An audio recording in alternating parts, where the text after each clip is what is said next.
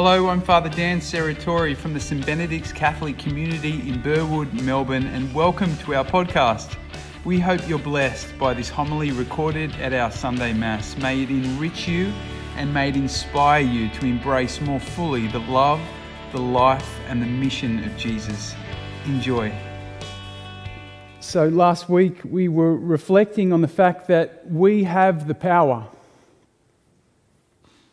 We have the power, with God's help of course, to choose the way of life in each and every moment. We can choose the path that leads us into deeper and deeper union with God. And I suggested last week the way that we do that is by uniting ourselves with the will of God, which is love.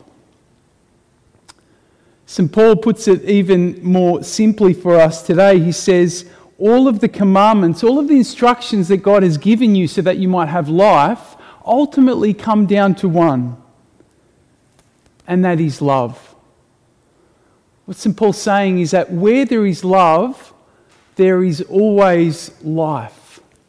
But what is love really?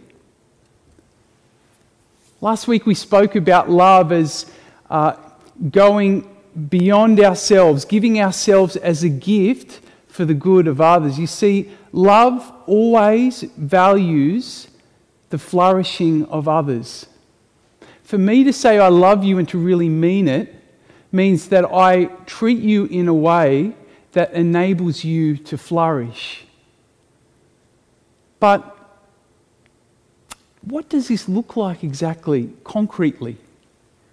Sometimes it can be really difficult to know what love really looks like. In certain situations, certain circumstances, it's hard to know what is really the loving thing to do. And so we keep coming back, of course, to Jesus, who is the embodiment of love. We keep learning from him. And today Jesus gives us a very practical example about how we can love people in a way that enables them to flourish, to truly live. Jesus says, if your brother does something wrong, go and have it out with him alone, between your two selves. If he listens to you, you have won back your brother. Now, Jesus is talking here about someone who is behaving in the wrong way within the context of a faith community, and he's talking about how you would correct that person.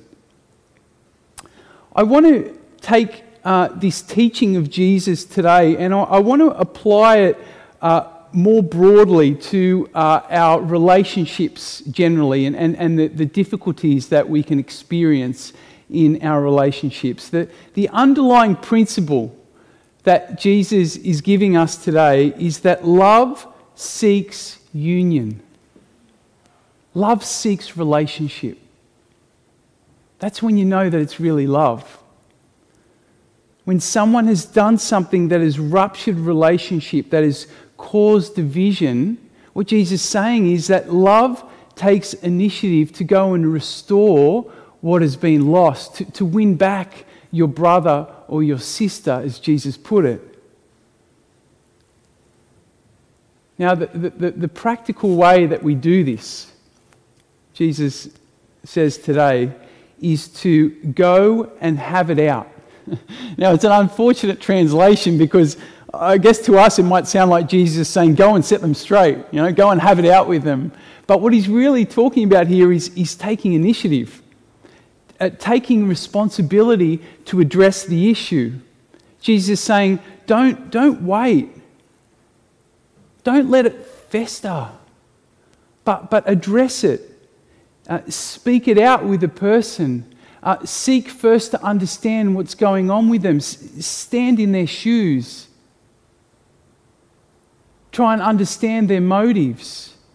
Get in touch with their pain. Share with them how their behaviour has impacted you.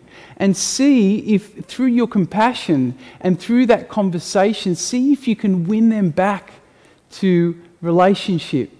Bring them back into a place of flourishing. Jesus' basic message to us in the gospel today is that love fights for relationship. Love fights for unity because that's where God's life flows. Through relationship. We see that first and foremost in God himself. In the life of the Trinity, a love that flows through relationship. You see, in the Christian worldview, we are not individuals sort of living our own lives, but we are the people of God. And the way that we experience God is through one another. Paul talks about us as the body of Christ. And we know when part of our body is diseased, it affects the whole of the body, right? The same, of course, is true in our relationships. We know that when we don't address a conflict or a tension or some kind of pain in relationship, that ultimately it affects everyone that's involved. Ultimately, though, it robs us of connection with God and with life. Jesus said today, whatever you bind on earth will be bound in heaven. Your relationships, the quality of your relationships on earth, impact and affect your relationship with heaven. There's a connection. And so making the effort to love and to fight for relationship now really matters. It's not just something we do because we're Christians and we want to be nice. It really matters. If we really want to love others, we first need to learn how to love ourselves. And this is really my main point today. I've come to realize that one of the greatest blockages to love is not so much our weakness or our sinfulness or our daily struggles, but one of the greatest blockages is our failure to address the tension that we experience within ourselves. It's our silence. It's that tendency we have to hold all of our pain and our anger and our grief and our fears and our anxieties within ourselves. To keep them secret. To keep them quiet from others. You know, Jesus spoke about the reality of an enemy in the spiritual life. We talk about the enemy as the devil or as Satan. And it seems to me that one of the key strategies of the enemy is to convince us, to give us reasons and really good reasons why we shouldn't share what's going on in us with others, why we can't share it. You see, the enemy knows that when we keep our pain and our conflict and our tension, when we keep that within ourselves, when we don't share it with others, it damages us. Over time, it affects the way that we think, what we believe. It affects our capacity to live and certainly to flourish. This kind of silence is destructive. It ruins marriages and families and communities. It heightens our fears and our anxieties. It puts us in a prison.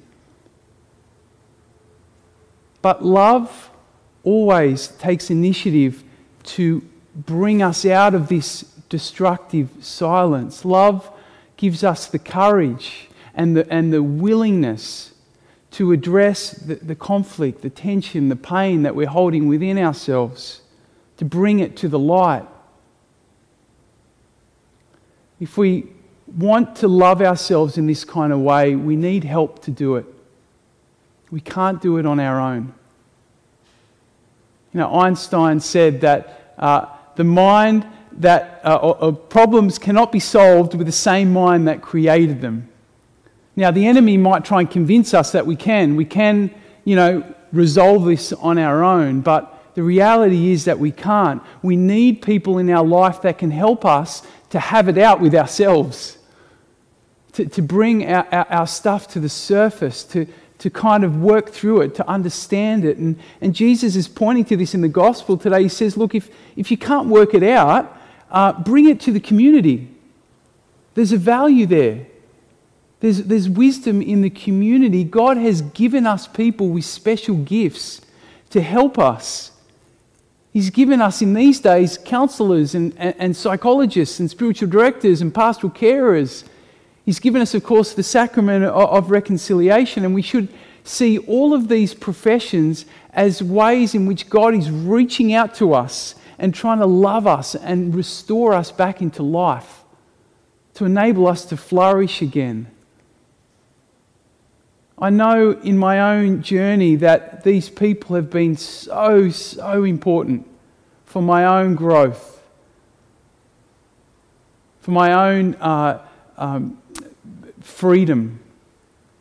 I talk about these, I use the boxing analogy often. I talk about them as the team in my corner, as the people who are on my side, helping me to live well, whether it be my psychologist or a spiritual director or pastoral care or just a close friend who I can really be open and honest with.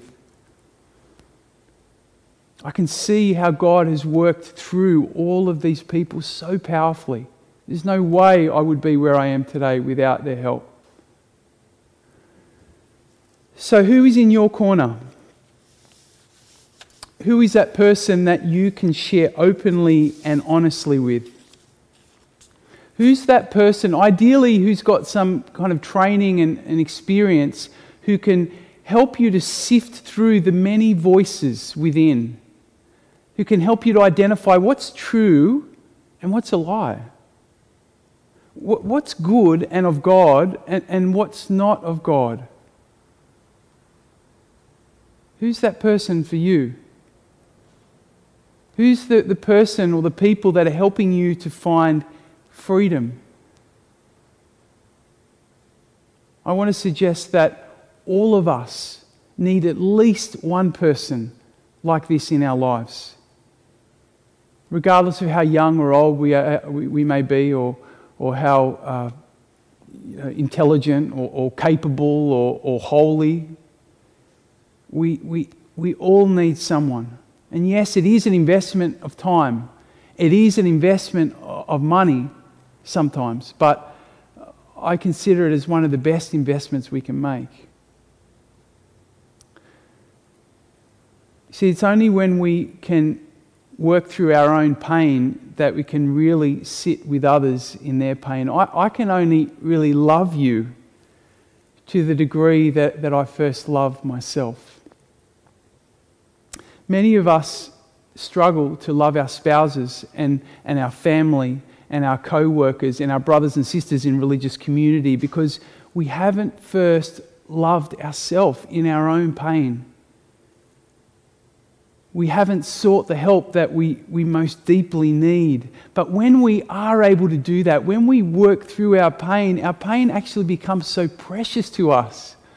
It becomes a special place of connection with others and with God. That's why the cross is such a powerful image of healing, because it represents to us a God who is come and shared with us in the depths of our pain. Now, there may be some of you who are listening to this and just thinking, Father Dan, it sounds way too hard.